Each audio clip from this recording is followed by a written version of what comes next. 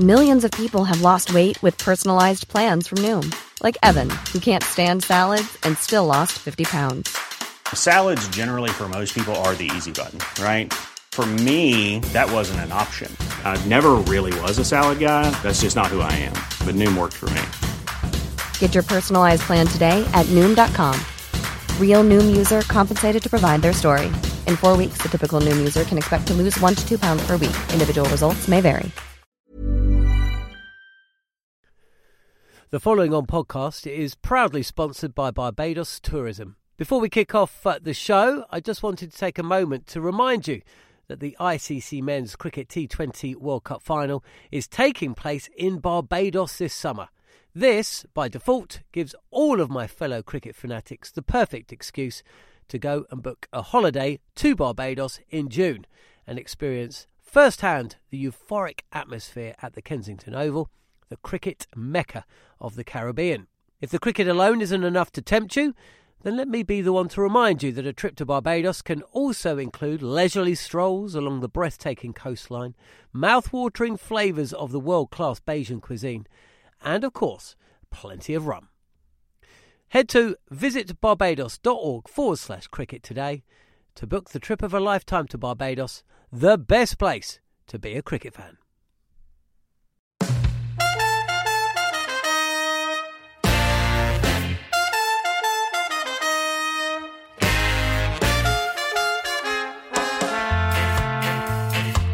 You're listening to the Cricket Collective on TalkSport 2 with me, Neil Manthorpe, and former England fast bowler Steve Harmison. So England have made it 10 wins from 11 Test matches under Brendan McCullum and Ben Stokes, and a dominant 267-run win over New Zealand in the first Test at Mount Maunganui. We'll hear from the England captain throughout the show. We'll also hear from both James Anderson and Stuart Broad after they became the most successful bowling partnership in Test history, moving past Glenn McGrath and Shane Warne's record of 1,001 Test wickets when on the field together. And we'll ask if this week's second Test is the last time we'll see them play an overseas Test match together.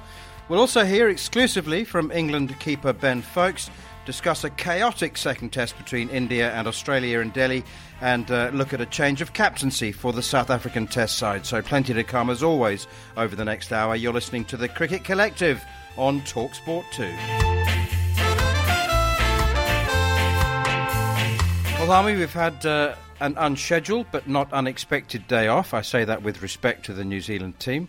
England have won by 267 runs. You've had finally your first game of golf, having carried your clubs from Ashington to Mount Maunganui. And time to reflect, how'd the golf go?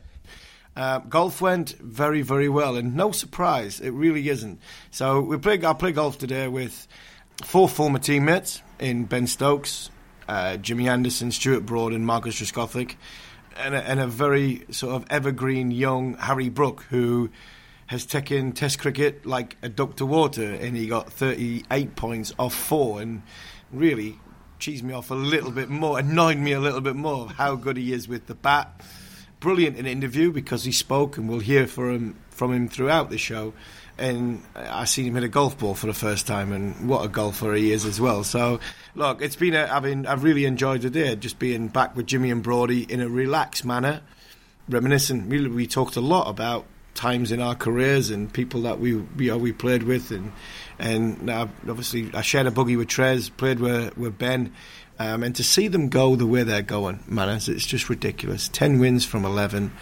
What Brendan McCullum and Ben Stokes are doing, it's frightening where they're taking this, not just the England cricket team, but Test cricket around the world, because I can believe that in every international dressing room at this very moment, there's talk about the way England are playing, and that for me is probably the biggest compliment I can pay to Brendan and Ben, the way they've transformed the England cricket team, because after the Ashes we were an absolute shambles. Now everybody wants to play the way Ben Stokes and Brendan McCullum outlook of the game of cricket, and it's great. Well, let's have the first of several clips during this programme from the England captain, Ben Stokes. I don't think I really had any expectations, to be honest. It was just obviously something that when I took over I thought it would be a good opportunity for a slightly bigger change, and as to the way that the team thinks about going out and playing tests. But yeah, in terms of being able to have the results in which we have against, some very high quality oppositions, I guess you could say, but expectations and everything like that just keep blown out of the water by the performances that not only the team are putting in, but also certain individuals have put in over the last 10 to 11 months. Well, he's talking about exceeding expectations. Harmy, I have to say that there's so much content and so much to talk about, we can't possibly fit it into an hour, but I just want to ask you, including the test match that Ben deputised for Joe Root when he was expecting or having his second child, he's won 10 out of 12, 10 out of 11 since he was appointed full-time, which is the greatest ever start to any captaincy career by anybody in any country in the history of Test cricket. It is, and it is very simple. There's no science behind it. It's no science behind it whatsoever. It's like you see kids play on the side of a cricket field or the All-Stars. I'm even going back to the All-Stars, ECB initiative, the All-Stars with the blue or the orange bat, the tennis ball or the wind ball, and you see kids just hitting the ball and hitting the ball. Ben and Brendan seem to have gone back to, go back to how you loved the game and how you enjoyed the game and the freedom that you want to express, and I think that is what they are trying to do at this minute in time, and we are literally going to have some fun here. And if it doesn't come off, and there's times where it might not come off, they're not going to have any negativity. They're not going to have anything about run rates. They're not going to have... And I tell you what, it would have been very, very difficult. There was times during our commentary in the last few days that trying to get the older guard, the likes of Root and Anderson and Broad, to not buy into it, but to understand on how Ben Stokes wants. But it's like, at the end of an over, we're trying to keep a batsman on strike. We've got all the men in. I am not bothered if you bowl a ball which goes for 4 or 6. It's as simple as that. Where bygone years and bygone days, it's all been about run rates. We go at 2.5 and over, 3 and over, and let's keep it right. It's like, at the end, we've seen Ben Stokes at the end of the game when Darryl Mitchell's on strike, Stuart Broad, Jimmy Anderson's bowling, 5th ball of the over, bowl a short ball, get hit for 4. I am not bothered, because I've got Blair Tickner on strike at the other end. And that example is how Ben is going about his cricket. It's about the team. It's not about any one individual. It's about how we, as a group, evolve and get better. We've got to get to a score as quickly as I possibly can to get the lights on so we can bowl at that time. You made a great terminology in commentary and said this scorecard looks like a benefit scorecard, and it was like 30 off 20 balls, it was 50 off 40 balls, and it was like, can we get there quickly, because we identify 2 passages of play. If we get a chance to get the ball in our hand, we will win the game, and that's exactly what happened. Jimmy Anderson says that, and he's not prone to exaggeration or hyperbole, Jimmy. He's a man of understatement rather than overstatement. But he said that Harry Brook's the best batsman in the world at the moment. So let's just remind ourselves of that comment. Frightening talent. It's hard to look at anyone else as being the best player in the world at the minute. Wow. That's how good he is. He's just phenomenal. We bowl at him in the nets, and it's difficult to see where to bowl to him and how to get him out. And we just saw more evidence of what great form he's in, and that talent. He can hit any ball to any part of the ground, which is a frightening ability, and hopefully he can just go from strength to strength now. That's Jimmy Anderson talking about Harry Brook. And Harry Brook just said he was man of the match, and he said in his post-match interview, it's just unbelievable being allowed to be who you are, just being yourself. Was Jimmy going a bit over the top there? No, I don't think he was. And you've got to remember, Jimmy's seen them all. He's seen them all. Jimmy came into the team in 2003, probably of the generation just before that. From a batting point of view, you're probably only looking at Graham Thorpe, who could challenge as one of the sort of greats of the game. Be one of, when you're talking about picking a top England 11 over the last sort of 50 years, probably Thorpe's the only one that Jimmy didn't play with for the 20 years before that. Jimmy's played with the rest of them. He's played with Sir Alistair Cook. He's played with Kevin Pearson. He's played with Joe Root. And I said at the end of the game, if Harry Brook keeps going on the path that he's going, he could surpass. He could be around and talked about in the echelons of Sir Alistair Cook, Joe Root, Kevin Pietersen is arguably one of the best multi-format modern-day batsmen that England's ever produced. And he's a very, very simple lad who talks about the game in a simple way. We've had 2 interviews, I think, with Sam Allard over the course of the last week. And then when he goes out to bat, the simpleness the way he bats, he just picks his bat up, a little trigger movement, head is the stillest I've ever seen any player in my time, and then he reacts again, whether it's a good ball and he respects it, defensive push, a bad ball, short ball, on the back foot, pull or cut, and if it's full and overpitched, he throws his hands at it very, very well. So he's got all the tools and he puts them in the right order. And to be fair to him, he's had a ridiculous start to his career. I just love the little pause there at the beginning, because you are concerned about putting the mockers on him, and you don't want to make big statements, but you can't help it because you're superstitious like most of us in cricket. What I found really fascinating is, I think really talented players get hacked off when people say, "Oh, it comes so naturally," and we do, don't we? We see a really elegant player, and and Harry's probably had it said about himself as well. He's probably heard people say, "Oh, you're just such a natural." And he did say in that interview after his man of the match, it is based on a lot of hard work. It is based on a lot of hard work, but what you do is, when you work hard, and you work as hard as Harry Brook, Jimmy Anderson, Stuart Broad, Joe Root, Ben Stokes, all these players, you do work hard. But when former players and pundits say it becomes natural, because what you do is you work hard to get it to become natural, because you're training your brain. Can I train my brain to hit a half volley through extra cover for 4 to become natural? Can that become natural? So I work hard and hours in the nets, hitting ball after ball after ball, in training, ball after ball after ball. And what it does is, because of the hard work, it becomes natural. So I think they go hand in hand. His talent becomes natural is because of how hard he works, because he's trained his brain to make sure that if the ball's overpitched, bang, 4. If the ball's a short ball, bang, 4. That's natural, and that's not a flippant comment. It's not an easy comment and say the game's easy. The best player I ever played with was Kevin Pietersen. And Kevin Pietersen was probably he was the hardest worker I have ever known. He was the fittest in the team. He was the strongest in the team. He spent so much time practicing specifics to make himself the best. And a lot of the stuff looked as though it became natural to Kevin. But a lot of it was because of the amount of working, single-minded driving to make his game better. So when you say it becomes natural, it's a positive comment and a pat on the back because of the amount of hard work he's done. I just like the way that Harry Brook also finds a way to hit the ball into gaps. They say that's about the best batsman. New Zealand were running in and bowling bouncers. They had no mid-on and mid-off. That's where the gaps were, and Harry Brook found a way to hit the ball through them. So that was very special. You're listening to the Cricket Collective on TalkSport 2 with me, Neil Manthorpe, and former England fast bowler Steve Harmison. We'll continue to look back at England's 267-run victory over New Zealand in the first Test match at Mount Maunganui. We'll bring you, of course, live and exclusive ball-by-ball commentary of the second Test from the Basin Reserve in Wellington from 9 p.m. on Thursday evening on TalkSport 2.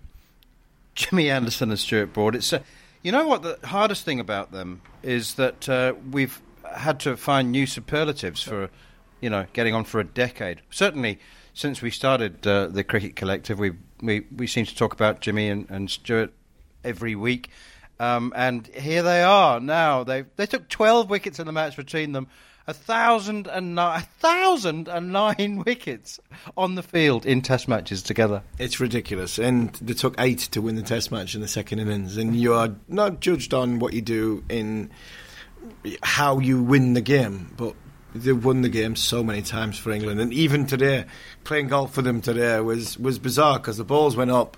Yeah, you threw the balls. There were 6 of us. We threw the balls up, and whose balls came down together? Jimmy and Brodie. The two of them were in a buggy together as well. So, look, yeah, they're inseparable. They've got so many stories to tell. They've got so many great memories, and this is another great memory. And I think if you asked, coming out of the Ashes, would Broad, Anderson, Robinson play together in a test match in the Southern Hemisphere, I think you would have been laughed at.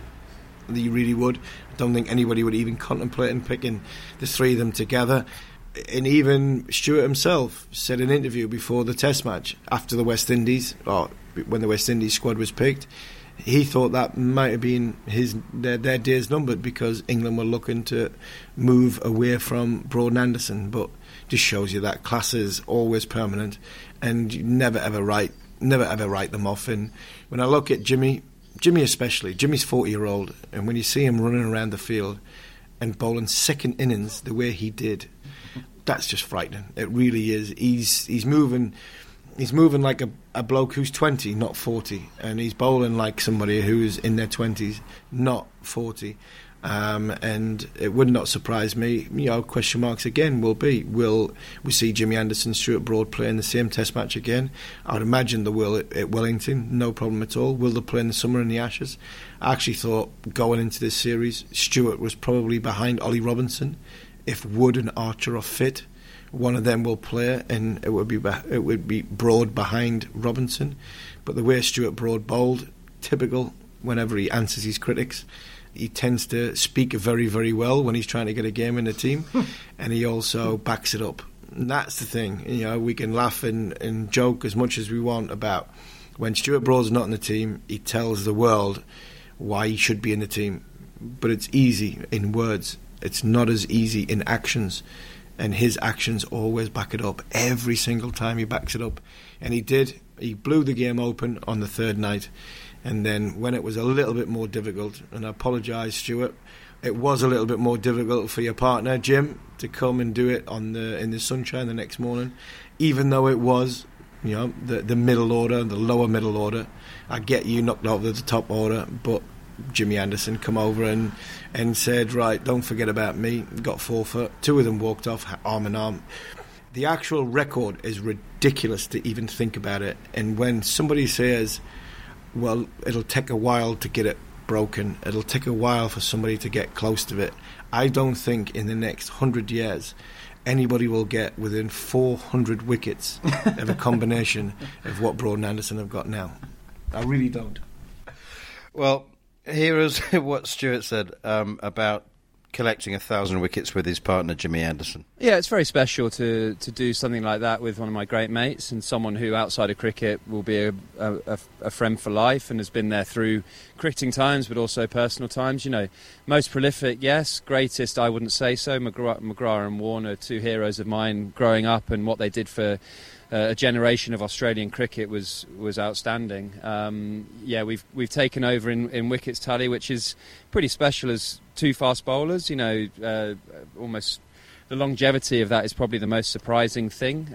But I just feel lucky and pretty blessed that I've been born in the same era as Jimmy. And we're different bowlers for sure, but I think we complement each other really well. And actually, Chris Woakes texted me this morning, last night. I know it all blends into one with these day nights. It's the same, isn't it? He was like, 1,000 wickets together looks mad when I type it out. And actually, when I read it, I was like, yeah, that just looks really strange. I remember taking like my 100th wicket, and I thought that was a marathon. So for us to take 1,000 together is quite mind-boggling, really. Yeah, there may be a few people that disagree with Broad's assessment there that they're not the greatest pair in history. Statistically, they are, although they did take 20-odd test matches more than McGrath and Warne to reach 1,000. This was Ben Stokes' assessment of the 2 of them, and he also agreed with you, by the way. He said that record will never be broken. First of all, he said it'll take a long, long time for that record to be broken, and then he corrected himself. He said, no, actually, I'll go on the record and say that record will never be broken. This was what the captain had to say. Having James Anderson and Stuart Broad on your side, and also as well Ollie Robinson, does make captaincy a lot easier because you just throw them the ball and away they go. They probably get your wicket. But not only I thought that they were brilliant this whole game with the ball, but I said last night in the dressing rooms that we've got a 40-year-old and a 36-year-old, setting the standard of what we're about in the field in terms of energy. They'll bowl all day for you, but you see them run around the field. Brodie last night, that 10-over spell, and every time that a ball got hit past him, he was sprinting after it to the field, all the way to the boundary, and Jimmy's always done that. And then you look at what they do when they've got the ball in their hand and how many games that they have won for England and probably will do going forward. They're setting a great example not only for us in the dressing room, but I think for just anyone who wants to look at having a long career in professional sport. seeing them run in with 3 lines on their chest is great, and I don't really want to think it too far ahead as to when they might call time on their careers, because the way they're going at the moment, you sort of don't want to think about that. You just want to keep thinking about them taking wickets and seeing Stuart Broad bowl spells like he did last night. That's Ben Stokes talking about the GOATs. I always thought that the GOAT was a singular term. You had to be the greatest of all time, but he's turned it into a plural there because he can't separate them. They're both GOATs, he says. You can't separate them. You really can't separate them, because I don't think one would be as good without the other. I think Jimmy is a ridiculous bowler individually, and I think Stuart is a ridiculous bowler individually, but the two of them together collectively are why England have been to the top of the world since my playing days finished in 2009. They complement each other very, very well. They are brilliant around each other, and they're always... This is the best thing for any young cricketer. Stuart Broad is 36, Jimmy Anderson is 40, and even Jimmy Anderson at 40-year-old is trying to get better, and it sounds amazing. They're trying to get better. Well, but Jimmy is. His record's going up all the time. He is getting better. So he's trying to move the bar higher and higher, and you get into your 30s and you live on reputation alone. You do. You could live on reputation alone. I remember playing against Courtney Walsh at the end of his career. I didn't quite play at the end of his career of Curtly Ambrose. But you play, and the likes of Alan Donald and Sean Pollock and people like that, who in their sort of mid to late 30s, they lived on reputation alone. So they could just turn up, land it on an area, and people respected that. The game has changed so much now that there's no respect given whatsoever. Young players come into the game, young batters come into the game, batters especially come into the game. They don't care if it's Jimmy Anderson, Stuart Broad. They're going to try and whack them out of the park and hit them off their length. This is what we do. But Jimmy Anderson and Stuart Broad keep finding a way and striving to get better. And for me, you play loads of great compliments to them, but they're always talking to try and just raise the bar. That's what's ridiculous about these two. Just a final point on the two of them then. 2 years ago, when there was this edict, and I can't remember where it came from, but the word came down from on high that they couldn't play in the same test side again. And it did seem ridiculous to you and I, and we mentioned it on air many times. And Stuart, obviously being the more vocal of the two of them, said so, and he said, why? It's ridiculous. And then it was suggested that they be rotated in the Ashes, and he said, why can't we play all 5? It just seems to me now that, I know they're 40 and 36, but it does seem now that not only have they bought into the concept of being rotated, and this is the most intensive Ashes series coming up. I know it's 5 months away, but it's the most intensive Ashes series in the history of Ashes. And it seems to me now that not only have they bought into it, they're actually advocating it, and they're actually saying, you know what, together or second or fourth test or first and third test, we can win a game. And actually, yes, we've got 8 fast bowlers. Ben Stokes wants 8 fast bowlers, and we've got 8. Let's use them all. So they are now ready to do exactly that. They are, but they will want to play all 5. I can guarantee the two of them will want to play all 5. Stuart will be cursing if he's not involved in the majority of this series. And I don't see why they can't play together. I really don't, because I have not seen a team bat the way England have batted, which is hit the ball off top of off stump and put pressure on the opposition. I've not seen a team do it yet. England have done it, and that's why they are, under Ben Stokes and Brendan McCullum, that's why they are 10 wins from 11. Because that you can't just sit in and bowl top of off stump and sit there all day and say 2 slips, gully, we're going to set a field to this. England hit you off your length. I've not seen anybody do that. So until they do that, then that's when Broad and Anderson will possibly have to not reinvent themselves, but have to think a little bit more.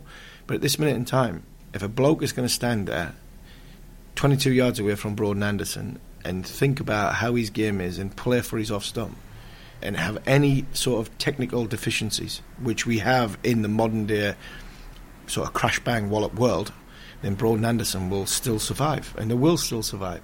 If somebody comes at them, it'll be interesting to see how they go about it.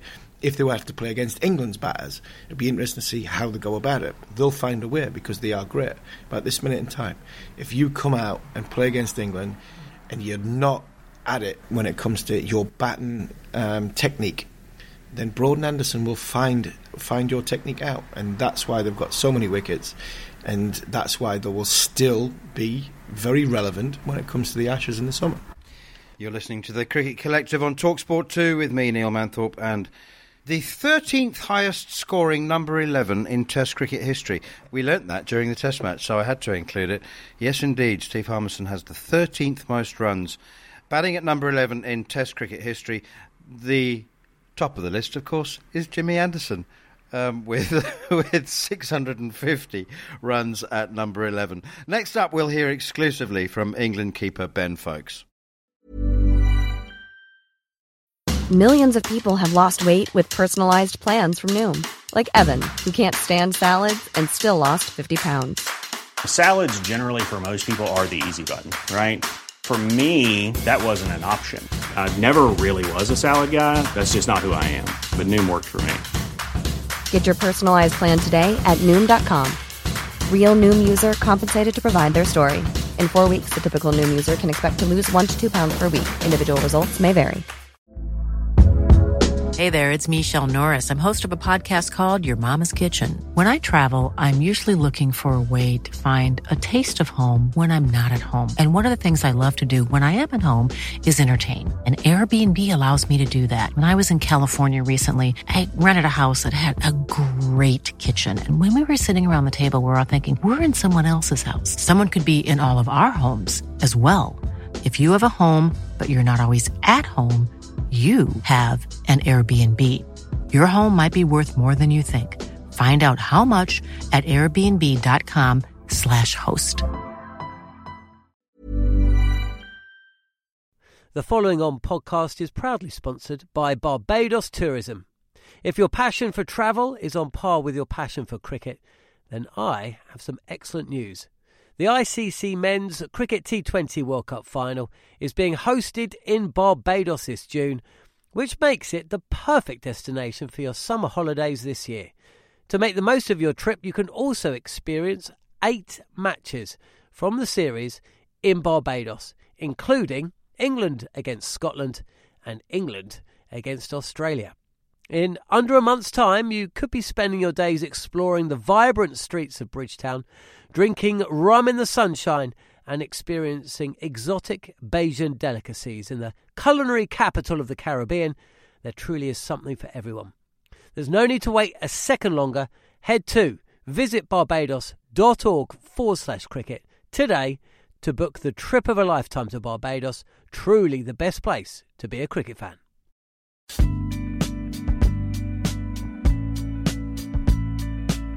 You're listening to the Cricket Collective on TalkSport 2 with me, Neil Manthorpe, and former England fast bowler Steve Harmison. If you have missed any of the show or you wish to catch up, you can download the podcast, now available via the free TalkSport app or wherever you get your podcasts.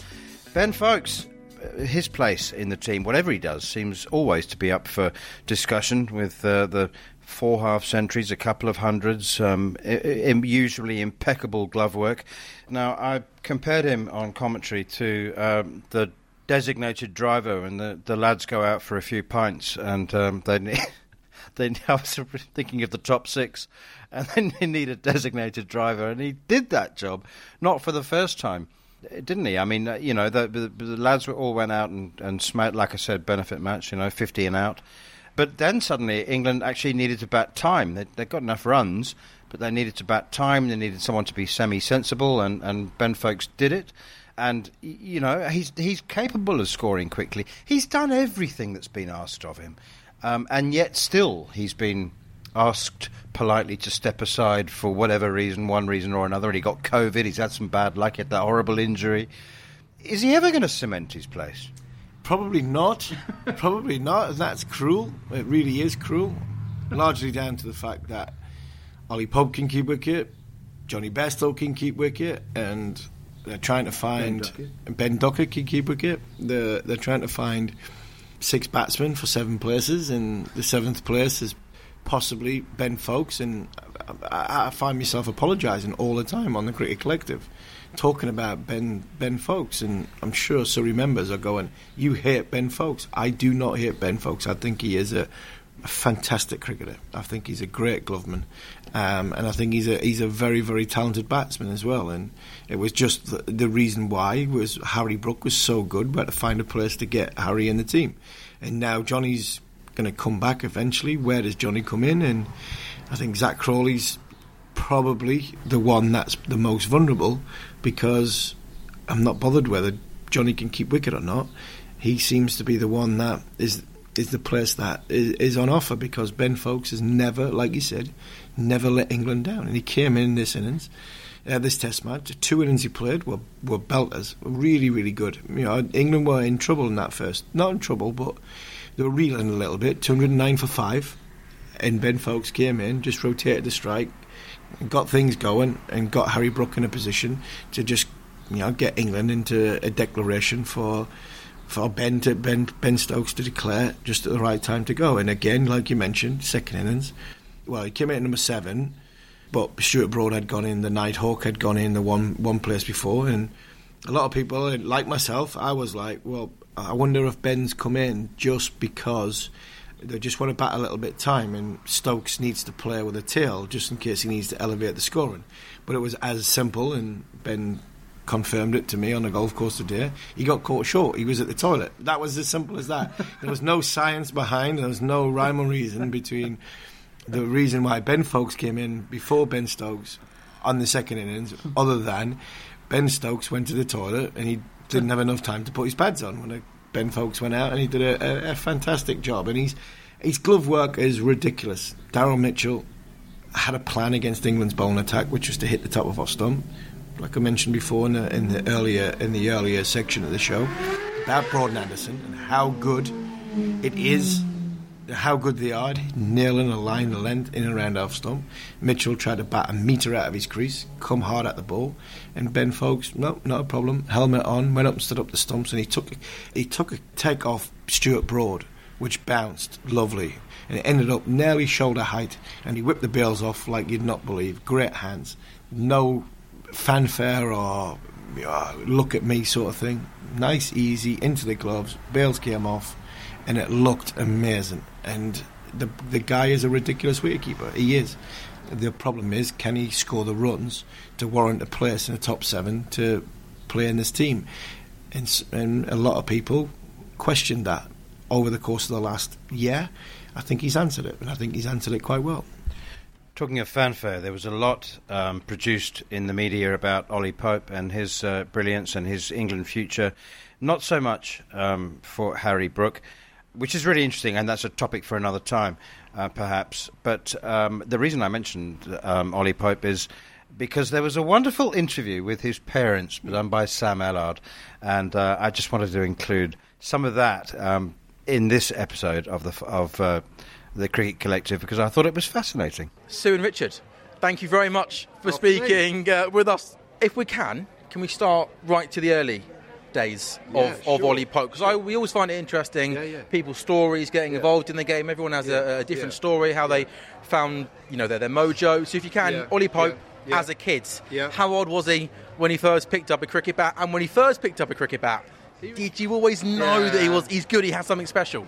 Well, I'd say one of the first times was we were over here staying with some friends of ours up in the Bay of Islands, and he was probably 4, nearly 5, and we were staying with a great mate of ours who was also ex-CEO of New Zealand Cricket, and he bought him one of his first bats, and so he spent most of that 2 weeks up in the Bay of Islands playing cricket then. And I'd say from about 4 or so he's been pretty obsessed with it. And all sports, actually. All sports, Football, rugby, yeah, tennis. Yeah, and I guess if you asked him in the winter what's your favourite sport, it'd probably be football or rugby, and then the summer cricket. And I guess from what age? 13, 14, the main focus is on cricket.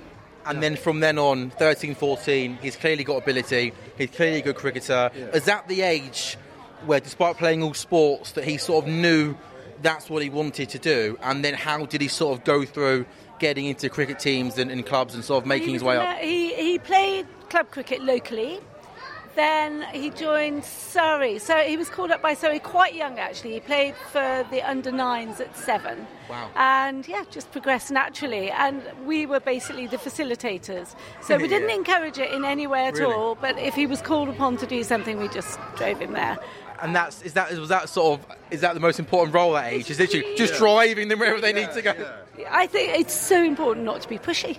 Yeah. Okay. Really, really important. That was our big thing, actually.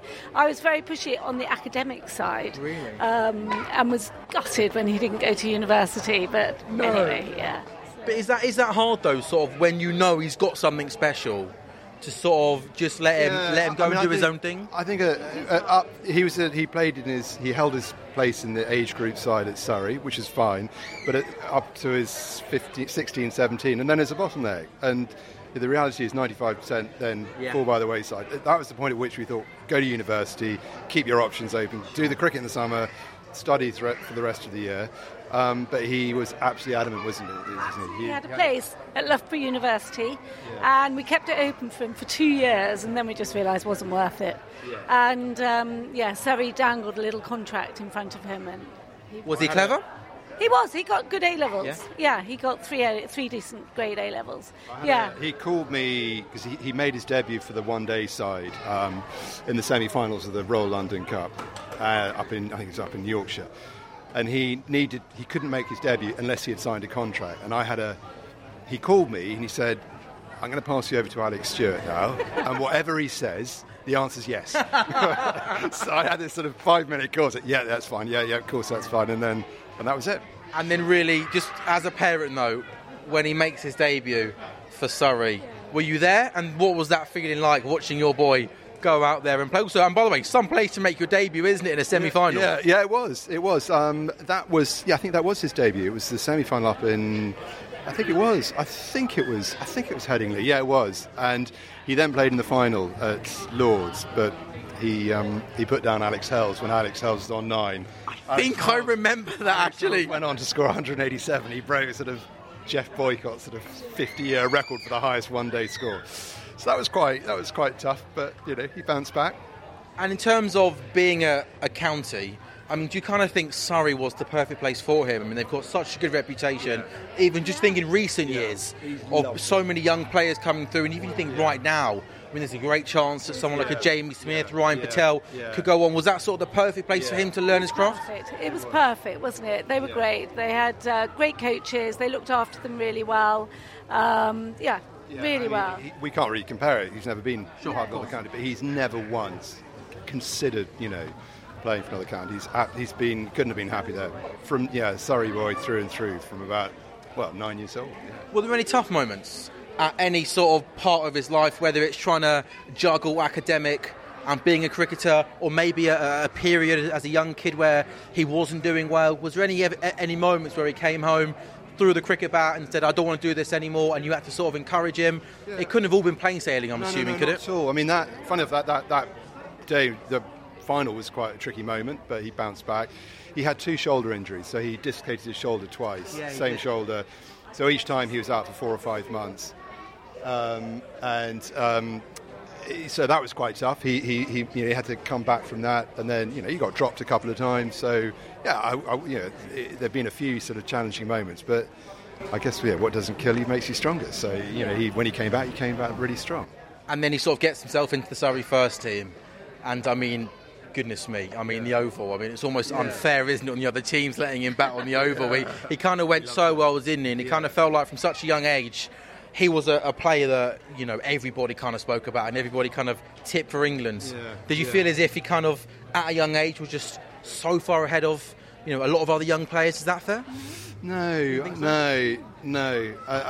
To be honest, he sort of I think from about the age of 17 he had a few good breaks, a few good scores, but up until then he was just in a big group. Didn't think for a moment, we thought we might do, but so might a host of others. We didn't think it's inevitable. No, far from it, no.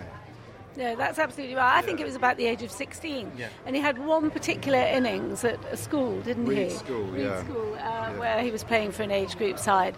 And he did really well on a really rough pitch, wasn't it? The ball was going all over the place.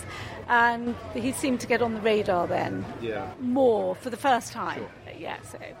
And then after success with Surrey, can you please tell me the moment when your phone rang and you got told from your son that he was about to go and join an England camp? We saw it. One of the papers picked up, they said he's going to make his debut, and then he told us, I think he got a call. Well, they were speculating. Then he got a call. I think he was at home, and then it was a few days before the first test, which we made his debut at Lord's, and that was it's pretty mind blowing. Yeah, and as a mum, when you find out your little boy's about to go and play for England, can you sort of sum up how you feel about that? Amazing. So proud. It was quite emotional actually, seeing him come out for the first time. And I take it you were both there, yeah? Yeah. Silly crowd. I just wanted to double check. You might have had a best friend's wedding somewhere or something. Alistair Cook came off and he waited on the steps, and then Ollie came down. They missed the first day rain, then India batted, and then he came, and it was quite a moment. We were sitting next to Keaton Jennings' parents, and Keaton Jennings' lovely mum put her hand on my arm, and she said, as Ollie came out, she said, "Be strong, be brave." And sure enough, the floodgates opened. Yeah. So you were crying as he walked out? Well, it doesn't. I had a tear in my eye. Yeah. What was it like as parents when your son, at such a young age, is being thrust into that limelight?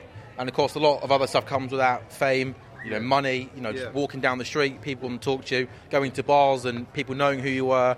He seems incredibly level-headed, but as a parent, when you see your son get given all of that and he sort of, becomes famous. He stayed really grounded. Yeah. Did you have to sort of help him with that, or did you always know he's going to stay there? I'd say he's been incredibly grounded and I think pretty humble with it all, and hasn't turned into sort of Billy Big Boots, which is great. So I think it's hard to get Billy Big Boots in cricket because you have a good day and then you get a really rubbish day, and it's hard to get too big-headed in cricket.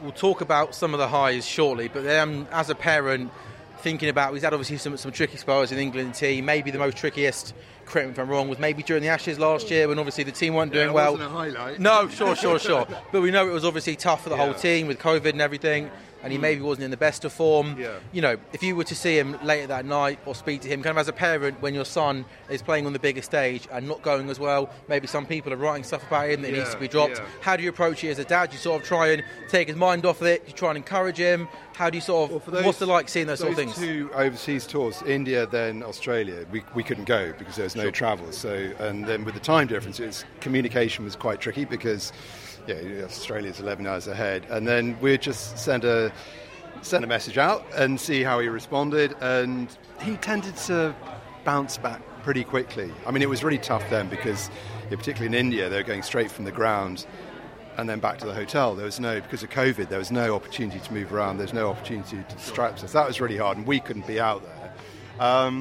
But he did, he had this sort of incredibly sort of strong, close-knit group of mates around him. So I think the support he got, and all the mutual support they give each other out there, that was the most important thing. There wasn't so much we could do, because we were stuck at home. We couldn't be out there. We couldn't go out and take him out for dinner. So that must have made it even harder, no? Look, I think the team look out for each other as well. They, if one of them's feeling a bit better, they look after each other so well. There's nothing we could do. No. And we have to end, though, obviously, on the positive, and that positive's been the last year. Brendan McCullum and Ben Stokes come in. Maybe not a lot of people would have thought that Ollie would have been even in the team for that sort of first step. I think including Ollie. And when he found out, we were in Cornwall walking on the cliffs. Yeah. And I think he said to me he thought someone was winding him up. Yeah, he had a call. He said, I think it's Baz or something. And he walked off ahead, he said, hold the dog. And we watched him, and he just went like that and did a fist pump in the air. We knew then, so he was chuffed to bits. Yeah, that was lovely. We said, and batting three, you're right with that? He said, I'll take anything. I'm in the team. I don't care. I'm in the team. That's all I care about. And I think there was a great video of you, Richard, when he scored 100. Was the second test of the summer? I think when he got that 100, there was a camera on you celebrating when it happens. Just how magical was that being there when he scored that 100? I was sitting behind Matt Root, and Joe got 100 as well, a much bigger 100. So yeah, it was pretty awesome. The night before, I was going to go back home, and I thought, should I book another hotel? And it was the last over, and I was on Booking.com, and I just couldn't bring myself to press it until the final ball had been bowled. So I'd be tempting fate, but no, it's amazing. And guys, I really appreciate your time. Just sum it all up then. Pretty happy parents, right? Pretty proud parents of what he's doing. Yeah, living the dream, just absolutely loving it, every aspect of it, and it's just brilliant. That was Mr. and Mrs. Pope, with some fabulous insights actually into Ollie. Particularly enjoyed the story about them being there when he got the call from Brendan McCullum to say that not only was he in the squad, but he would be batting number 3.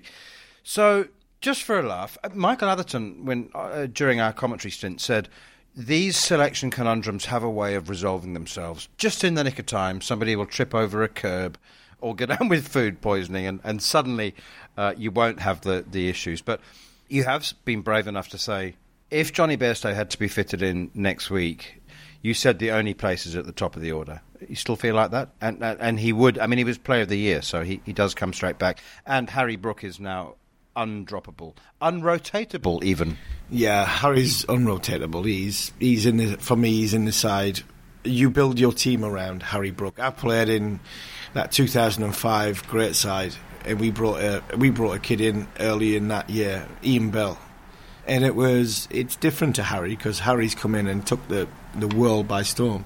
Belly took a little bit to get going, averaged about 20 in that 2005 Ashes series. But it was important that he was the one that was built around. And Ian Bell played 118 test matches, scored at late 20 centuries. Phenomenal player, because he was given that freedom and that chance. Harry Brook needs that. Does he fit in at opener batting? I don't see any other place Johnny can come in, and it would be whether if Duckett goes and scores runs again in the second innings, then Zach Crowley's probably the one that's the most vulnerable, either or, whichever way. But Johnny Bairstow, when fit, plays in this England side because he's got too much to give. And he's delivered too much as well. Right, a reminder, we'll bring you live, exclusive ball-by-ball commentary of the second Test match between New Zealand and England from the Basin Reserve in Wellington, and our coverage gets underway at 9 p.m. on Thursday evening ahead of the first ball at 10 a.m. Let's turn our attention away from Mount Maunganui. You don't get much more different from the Feroz Shah Kotla Stadium in Delhi, where, well, my goodness me, Australia were absolutely blown away. They won the toss for the second Test match in a row, put 260 on the board, seemed to be in control of the Test match. They had a lead of over 100 with 7 wickets down.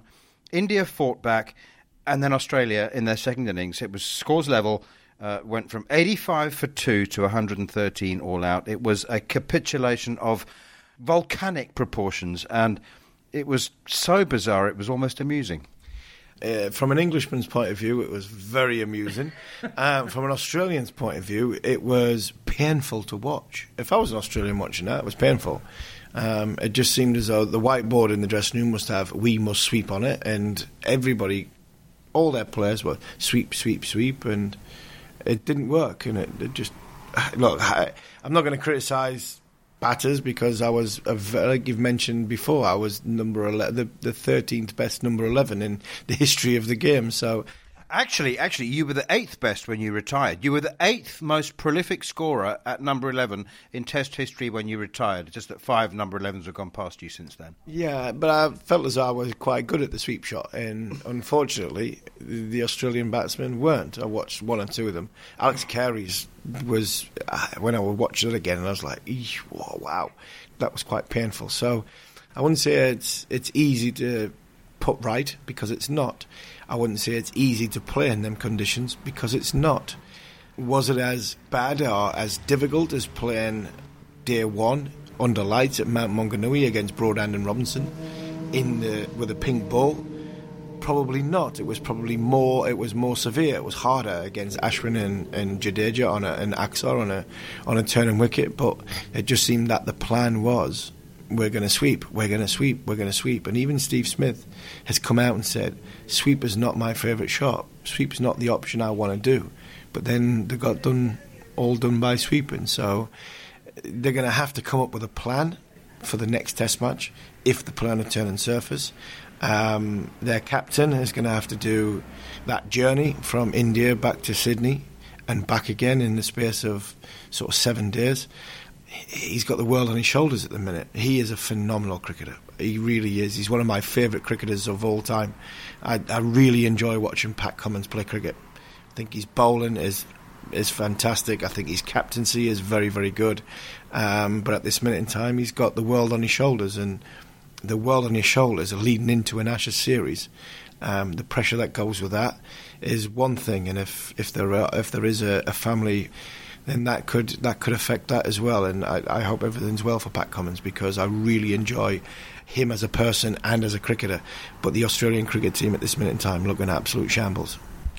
The test of his captaincy skills comes now, doesn't it? You know, I mean, it's easy to speculate, and it's probably premature to speculate about the Ashes, but we're paid to speculate, so we can get away with it. It's gone pear-shaped in the first 2 Test matches. The Border Gavaskar Trophy has been retained by India. You know, 4-0 is a possibility, and then the majority of that team dispersed to various IPL franchises, and then they reconvene, having been on the road for 3.5 months to go to England for the most intensive Ashes campaign ever, 5 Test matches in 6 weeks. It's hard not to picture them arriving like troops on the Somme, and you know, it's really hard not to imagine them arriving pretty wounded. Yeah, you're thinking of scenes of Dunkirk, aren't you? That they come off, you know, trying to get on that boat, and some of them might be trying to get on the boat to go the other way as opposed to going to England. And the one thing that we have to remember as well, not only is it the 5 Test matches in 6 weeks, they might lose 4-0 against India. They might have to come and play India at the Oval in a World Test Championship final beforehand, leading into the series against England. So, all in all, it's difficult times. You look at their thinking and their selections. You know, Hanscom in the middle order, not picking Travis Head, Stuart Broad. We've mentioned Stuart Broad so far on this trip and on this show, and Stuart Broad will be over the moon that David Warner's broke his arm, because now David Warner's out the series. If David Warner played the series, he might have been out of the Ashes, because he might not have gotten a game.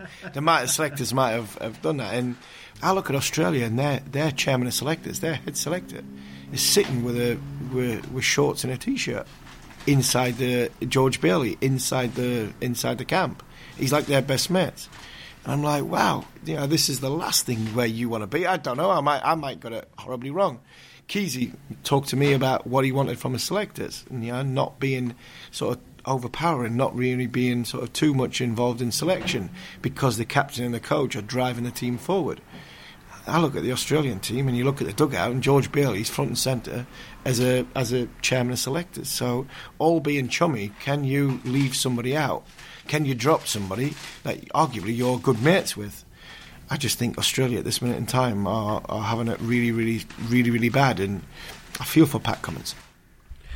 They've made a habit of selecting themselves, or making selection decisions which leave them in a corner from which it's very hard to emerge. Peculiar. What about India? Ravi Jadeja, to my mind, for my money, which stays in my wallet, but he's the best cricketer in the world. He's the best all-round cricketer. Multi-format, but I mean, his bowling was ridiculously good. He's done it so many times before, and is it just because he bowls 5 miles an hour quicker than other spinners? He was fantastic, and a lovely moment for Cheteshwar Pujara as well in his 100th Test match to score the winning runs, 31 not out, to win that Test match and retain the trophy. Yeah, it was great on Pujara. It was excellent. I thought Sunny Gavaskar spoke brilliantly before the game. He got the Guard of Honour during the game. He wins a Test match. He hits the winning runs. I don't think it could have gone any better for Pujara in that. And yeah, it's great. And yeah, look, somebody that's played 100 Test matches for India. I see him come and play in county cricket, and there's a lot of talk about Steve Smith playing for Sussex in county cricket. Is it a right thing? Is it a wrong thing? Pujara came and played last year, and he played brilliantly for Sussex. Gives so much to these young players at Sussex, and they've got a lot of young players. We have taken the mickey a few times about, you know, our school trips and going on buses, and a few of them shaving and things like that. But he's given a huge amount to the game of cricket, which is great. And I agree. I think, and I liken, Jadeja, Ravi Jadeja, like Ben Stokes. He's a very, very good situation player with bat and ball. He knows. You talk about the 5 mile an hour. He bowls 5 mile an hour cricket on a pitch, which you need to bowl 5 mile an hour cricket on. He bowls at 5 mile an hour slower than he stock ball on a pitch, which you need to bowl 5 mile an hour slower, because he understands the game and gets the game. And then whenever India are in a hole, 5 down for not very many, he plays the situation with the bat very, very well. How many times have we seen Jadeja get 50 or 70 in a low-scoring event when India have been 20 for 3 or 30 for 3 or 60 for 3? Jadeja seems to be the one that plays the situation and gets them out of trouble. I think you're right. He is a wonderful cricketer and one of the very best in all formats, especially all-round game. OK, just a couple of... we're on to the final couple of items now. Shai Hope and Rovman Powell have replaced Nicholas Pooran. They've split their white ball cricket. Shai Hope will be the ODI captain. Rovman Powell will be the T20 captain.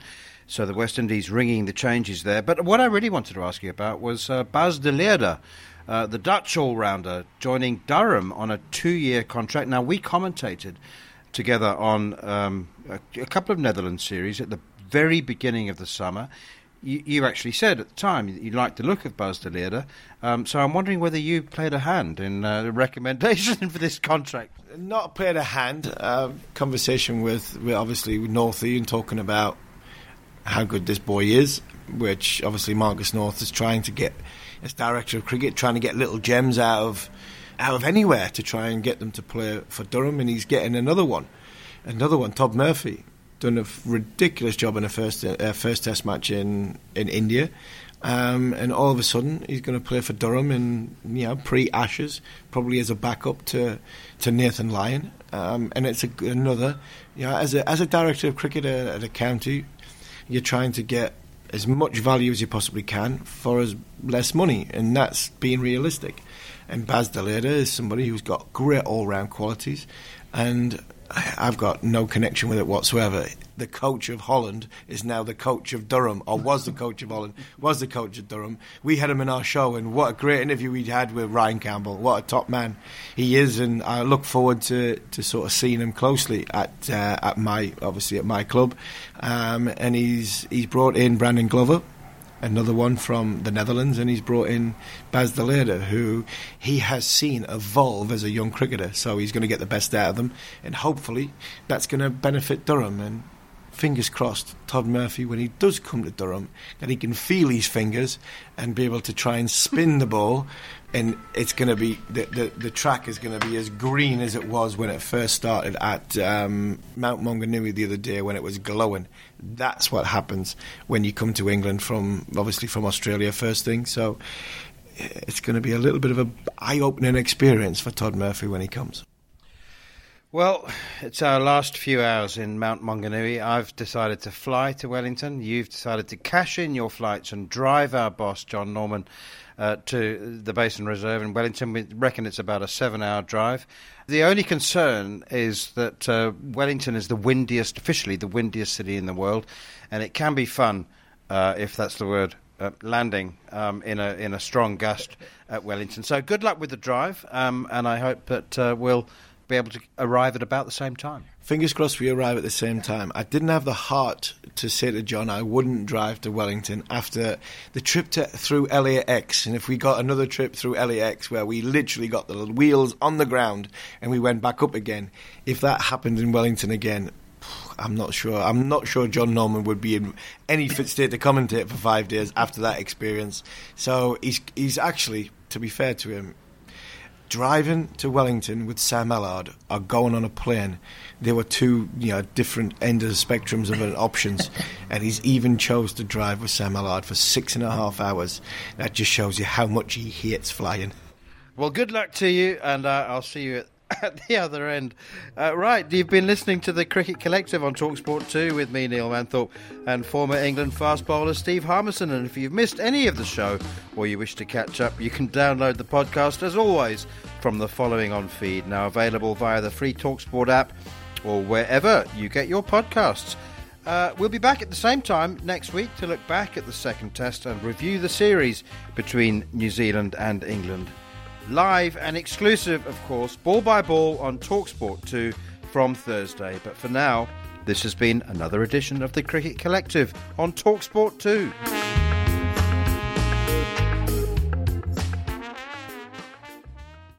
The following on podcast is proudly sponsored by Barbados Tourism, and this is your gentle reminder that Barbados is the best place to be a cricket fan. With 8 matches from the ICC Men's T20 Cricket World Cup Series taking place in Barbados this summer, including the final, you can experience the summer of a lifetime by booking today. Aside from immersing in world-class cricket in the sunshine, Barbados is the dream destination for all travel enthusiasts. It is where adventure meets paradise, the culinary capital of the Caribbean, and better still, the birthplace of rum. If you're keen to unite with cricket fans across the globe for what is set to be an unforgettable summer, then head to visitbarbados.org/cricket today.